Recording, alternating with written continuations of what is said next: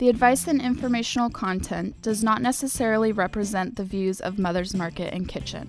Mother's recommends consulting your health professional for your personal medical condition. Hello, I'm Kimberly King, and welcome to the Mother's Market Podcast, a show dedicated to the truth, beauty, and goodness of the human condition. On today's show, over 30 million people over the age of 18 in the U.S. have diabetes.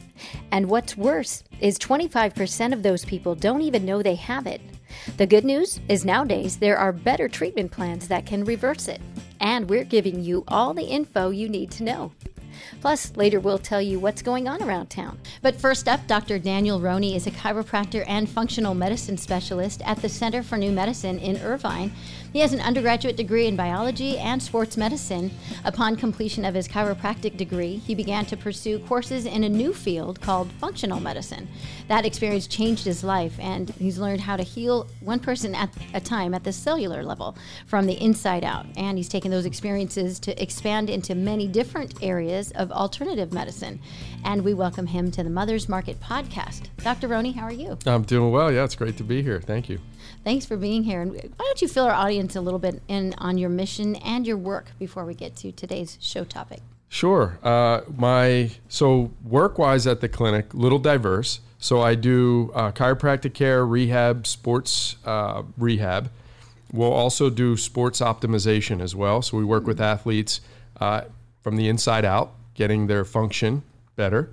And then I also work with a lot of patients functional medicine-wise. So we're trying to look at causes to their problems and then understand them, identify them, and try to correct them. Mm-hmm. From a mission standpoint, I worked in rehab in the 90s, rehabbing hips, knees. We did traumatic brain injuries, amputations, etc. And that experience kind of opened my eyes a little bit. We have a good sick care system, right? I believe we needed a better healthcare system or preventative. So that experience kind of opened my eyes a bit, and I was determined to get on the preventative side. Later in the 90s, my father passed away with lung cancer, and we had a conversation before he passed, and it was about regret and him regretting not taking better care of himself. And we basically, it was one of those, like you look back, best days, worst days, and it was something that just propelled me more and more into this alternative world of how can we heal? Mm-hmm. I couldn't help him, didn't have enough knowledge, didn't have enough resources at the time, but I kind of made a commitment to try to help as much as I could and learn as much as I could about how to heal naturally. So we may not need this sick care system, or we need it less. Sorry. No, and again, I'm sorry about your father, and that's. Sure. I appreciate it. Thank you. Yeah, you know how it's turned your mission today, and I love that you cover many areas, but you really heal from the inside out. Today, we're talking about the prevention and treatment of type 2 diabetes, and we hear about it, but what exactly is type 2 diabetes? Yeah, so type 2 diabetes is synonymous, or we might hear insulin-resistant diabetes, right?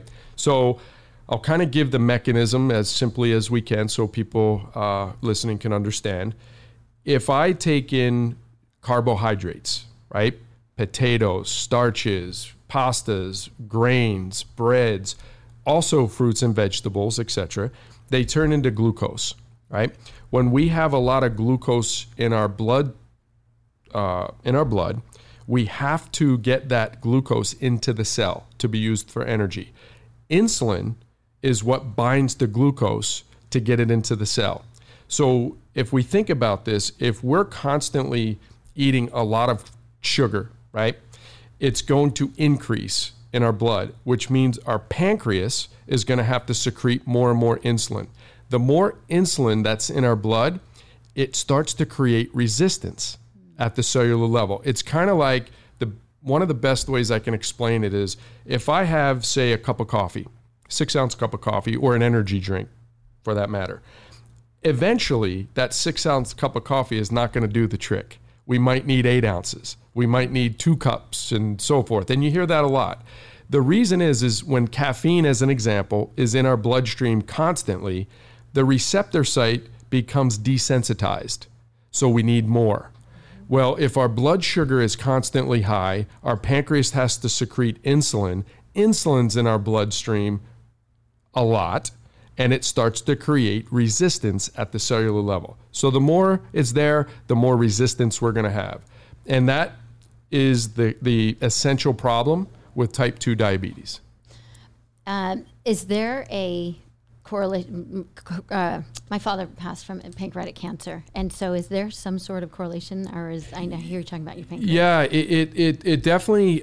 If the pancreas is constantly stimulated and overworked and so forth, there may be in the literature some correlation, but they're not 100% sure if that's a main correlation. It's a lot of times more or less an immune dysregulation that can create that and some other issues, but I haven't read that there's a high correlation between the two. But listen, I think where there's smoke, there's fire. I believe that. Let's put it that way. Yeah, no, it's worth pursuing. Absolutely. But we're so back to the type 2 diabetes. Is this on the rise? It is. So I was doing some research about a year ago for classes that I do for type 2 diabetes. 1958, 1% of the population had diabetes. In 2018, we're up to 10% of the population. But 1 in 3 people have pre-diabetes. So if we combine those numbers, we're getting up to about half of the population either having type 2 diabetes or pre-diabetes, which is pretty significant. With those percentages. 7th leading cause of death, right, in America right now. However, there's a caveat to that. Most diabetics won't necessarily die of diabetes. They will die of heart disease or stroke. But it's that precursor. It's the precursor. Yes, ma'am. So is there a way to check? Well, let's talk a little bit about the symptoms of when. Yeah. So if somebody's, there's the simple ones like fatigue after meals. So if I eat and I get tired, that's a symptom of diabetes, type 2 diabetes. If I am starting to get weight gain, especially around the belly, if I'm hungry all the time, if I have excess urination, we talked about excess hunger. If, what else do we see? Sleep issues will start to become prevalent with diabetes. So those are just some, but those are some of the more, if you have those, you might want to start looking into the possibility. That's good to know. What about a test? Can you take, well, I guess we're going to get to that, but was there a blood test? Yeah, for sure. So same idea. If we have, I typically use intake forms, and the intake forms that I use this analogy. It kind of takes me from the Pacific Ocean, right, of looking for problems into a puddle of water this big. So if I'm asking those symptoms, for example, I go, okay, there might be a problem in this area. And then we can follow up with blood work to confirm it. And the blood work, one of them is called a fasting glucose. So if I eat, say, at 5 or 6 at night, I don't have anything to eat overnight, and I get my blood drawn in the morning, right? I haven't eaten. That's a fasting, like a 12-hour test. They take blood. What should happen is by the time that I take that blood over 12 hours, the glucose should be out of our system, high amounts of it, if we're not resistant. So below 100, right? And I like to look at it between 85 and 95 is ideal, but below 100, we're good. As we start to see fasting blood glucose go above 100, red flag, right?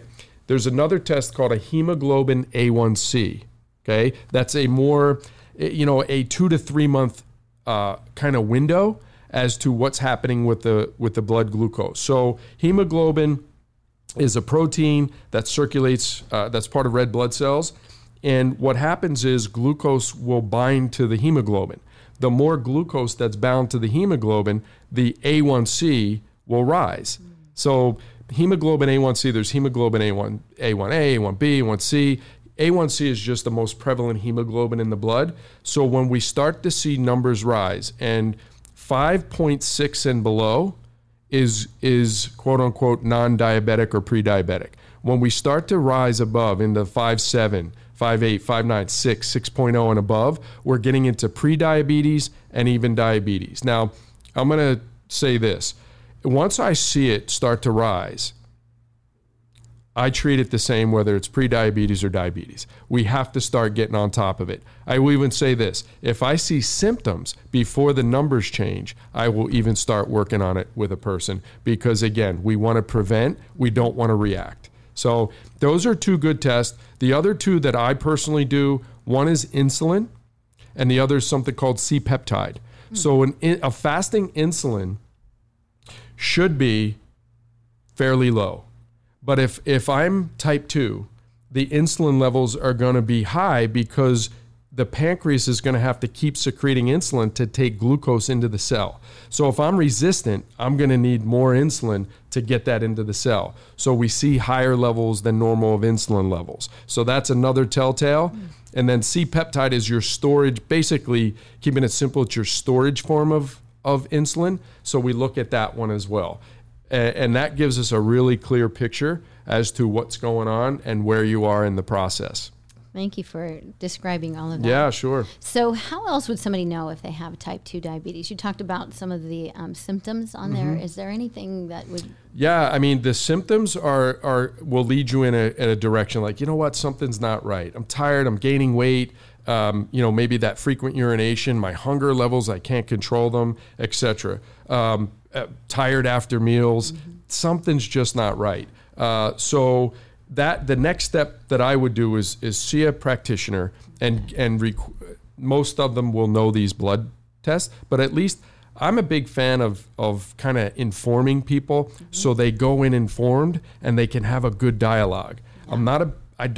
I personally try to teach them as much as I can so they can ask questions.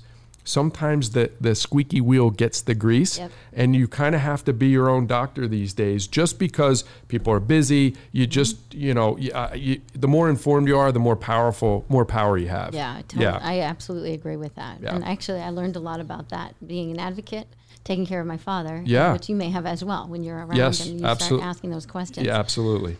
So what are some of the consequences of type 2 diabetes or having too much sugar in the blood? Yeah, so we mentioned a couple of them earlier. So heart disease is a big deal, right? Strokes, big deal. Kidney, right? The kidney dysfunction, another biggie. We could have Alzheimer's and dementia is a big deal with blood sugar. So, matter of fact, I think I'm right on this stat, but I believe I read that 80% of all dementia or Alzheimer's patients have blood sugar imbalances. Wow. Potentially type 2. Now, I'll take that a step further. There is now a type 3 diabetes. Really? And type 3 is... neurological. It's neurological. Yes, ma'am. Yep. Interesting. Yep. So this is under the microscope right now? It's under the microscope significantly as far as causative to these neurodegenerative changes. Wow. I'll even go back. This is a little on topic, but a little off. Back, I know growing up in the 80s, right? Dating myself a little bit, but growing up in the 80s, we had this low fat craze. Yeah. Okay. The low fat typically meant high sugar. And there was a change there in these neurodegenerative diagnoses. They're up significantly since the 80s. And they really, if you read a lot of the research, they really go back to this low fat craze because it went high carbohydrate. And the high carbohydrate basically will get us. Wow. Yeah. Sugars are one of the worst things you can put in the body, it's for like sure. the biggest cancer or whatever. I mean, yeah, it is tied to everything. Yes. And again, that's not necessarily just an opinion. It's what we see daily, but it's in the research significantly. So this type 3 diabetes, that's an interesting, you just opened up a whole new Pandora's box. A can of worms, right, yeah. So finding out more information on this, again, everything is related. It ties to, it does. There's so many things that tie together. Again, type 2 diabetes is, and we didn't get into this, but it's going to create inflammation. It's a significant promoter of inflammation in the body. It increases something called cytokines. It increases prostaglandins, nuclear factor KB, etc. And that inflammatory response is also a main trigger to something called microglial priming. Microglia in your brain are there to protect us, but when they're primed, they start to become damaging to the neurons of the brain. So you get the blood sugar, which means I get too much sugar, which is damaging, and too much sugar decreases blood flow and oxygen, and that's a big deal. And it stimulates inflammation. So you get inflammation, decreased blood flow, decreased oxygen, not just to the cellular environment of the body, but to the brain. That makes sense. Yeah. Interesting. Totally causative. In the research, it's very, very significant. Well, this is interesting information. Right. Pandora's box. I know, right. We need to take a quick break. Sure. We're going to have more in just a moment with Dr. Roney. Don't go away. We'll be right back. Looking for healthier snack options? Mother's Market sources organic and non-GMO small batch, high quality, great tasting nuts, dried fruits, snacks, and candy. The goal? To provide you the highest in quality snacks while also offering high nutritional value. Fan favorites include non-GMO peanut butter pretzel bites, organic dried mango slices, and organic dark chocolate peanut clusters. Stop into your local Mother's Market today to explore all the varieties and pick some up to try for yourself. Let's talk menstruation, perimenopause, menopause, and postmenopause. These shouldn't be taboo topics. They're the normal life phases we move through as women. And Solaray delivers support every step of the way with her life stages. The first of its kind, comprehensive new supplement line offers doctor-formulated solutions at each stage with clinically backed ingredients you can count on. Own the stage. Buy Solaray at Mother's Market today.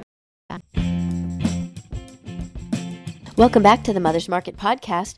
And we want to remind you that if you missed any portion of today's show, you can find us on iTunes by searching Mother's Market or download the show from our website, mothersmarket.com. Click the link for podcast and listen to past shows. Plus, download our healthy recipes and money savings coupons. All available at mothersmarket.com. And now back to our interview with Dr. Roney. And we've been talking about the prevention and treatment of type 2 diabetes. And this is so interesting, Dr. Roney. Thank you. Your explanations have been amazing. But what causes type 2 diabetes?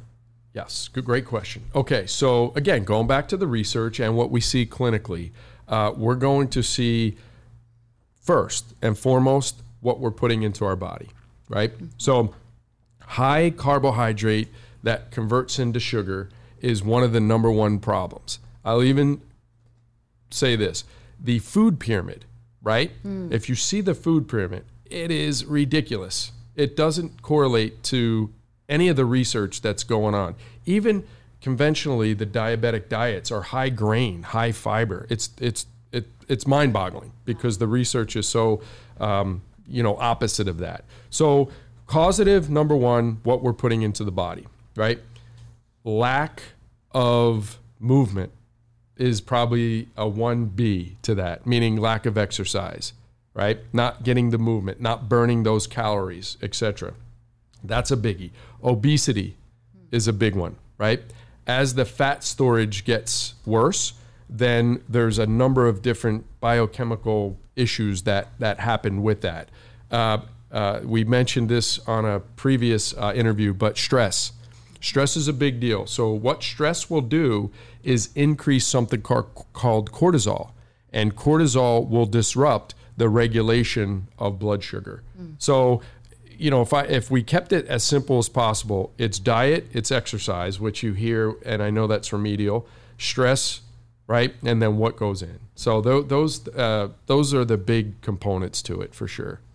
It sounds like that for pretty much everything. It is. Remaining healthy. It really, really is. But you're able to pinpoint. So what kind of diet would you recommend for type 2 diabetes? Yeah. Okay. So we'll get into this explanation because it gets a little complex, but I'll break it down.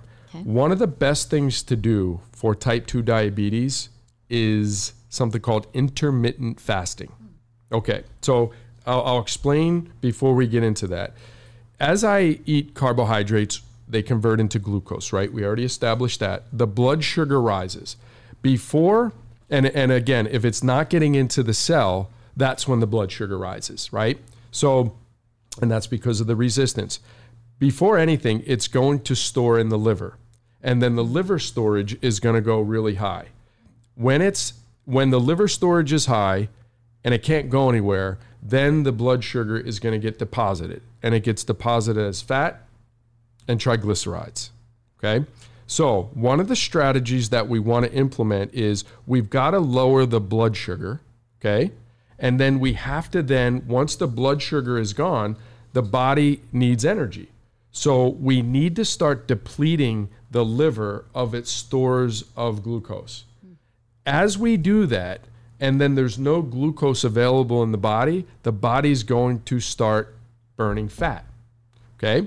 Now, with no glucose in the body, if we go back to the insulin thing, right? If no glucose is there, there's very little insulin stimulated by the pancreas, okay? Which means the lower insulin, right? That receptor site has a chance to breathe. It has a chance to start resensitizing. So the whole problem is too much insulin. So if we can decrease the amount of carbohydrates we take in and we could start depleting the liver stores, we're going to start burning fat and we're going to start decreasing the amount of insulin, which in turn will wake up the receptor site.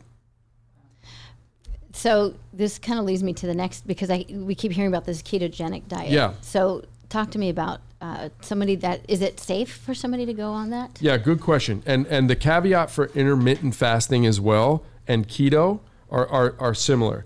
If you're already on insulin, right? So sometimes with type 2, the pancreas is so worn out, right? It's so worn out that you need insulin. Somebody needs insulin. The problem with taking insulin is that it could drop your blood sugar quite a bit fairly quickly, right? So it's a tough regulation sometimes.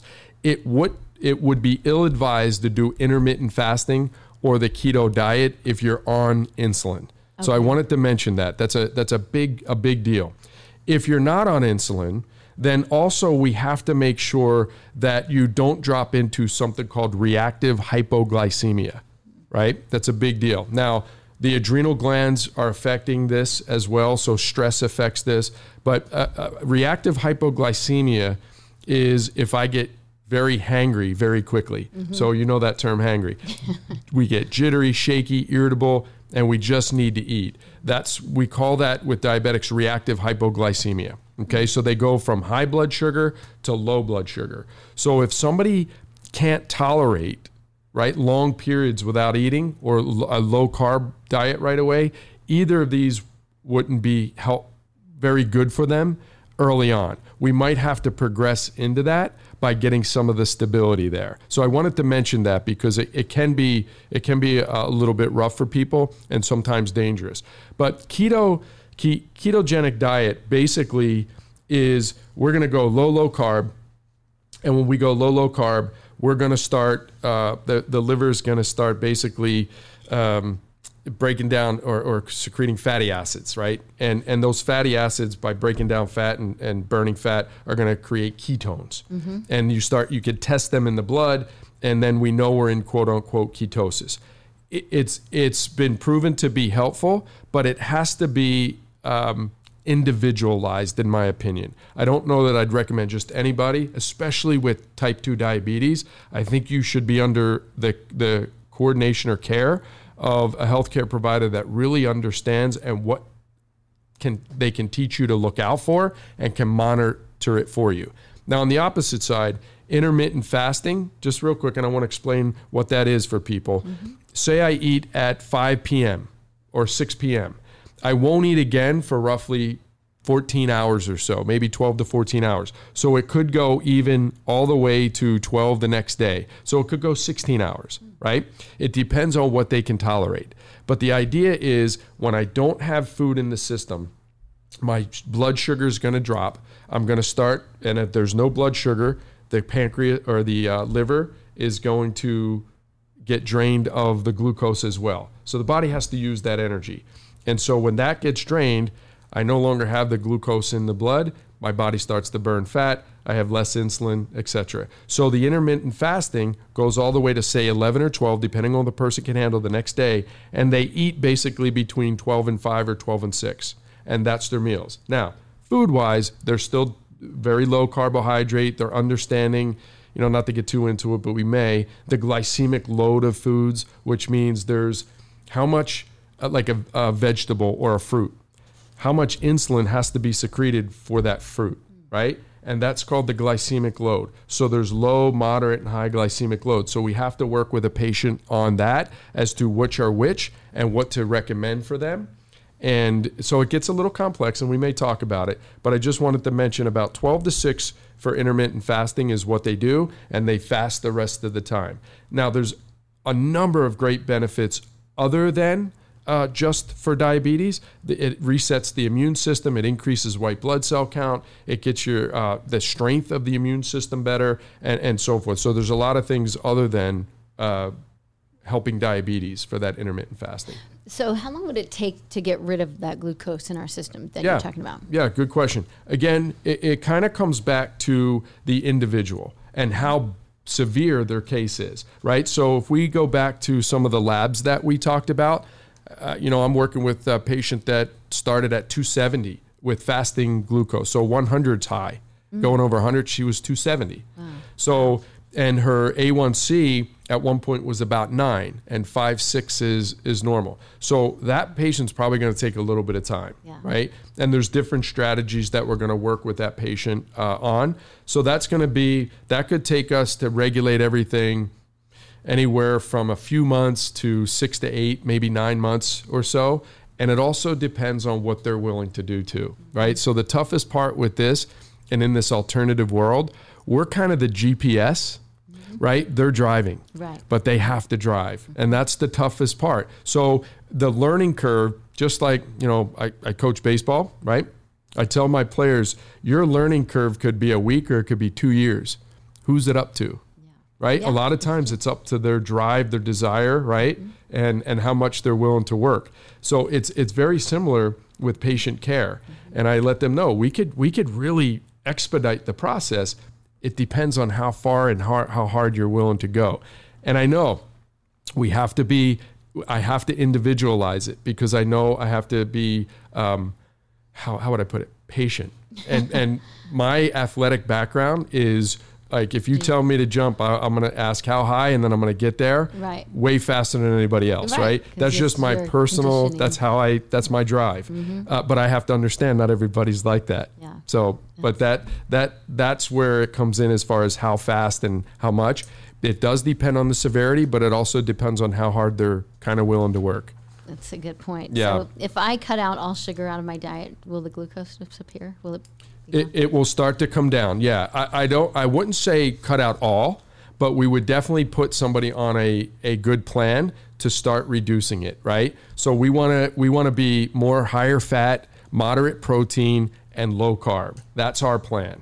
And so, because your body, how would I put it? There are pathways in the body that can convert proteins to glucose, as an example.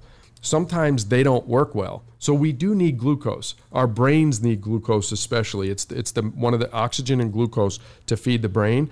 So we don't want to be void of glucose. We just have to be very conscientious and cautious as to how much we're taking in and what strategies we need to do to lower it. So yeah, I mean, conceivably, if you cut out all carbs, you'll start to drop the glucose in the blood, and it'll start to deplete the liver storages, and then you'll have a quicker chance. It's just not a safe way to do it. So we have to moderate it for sure.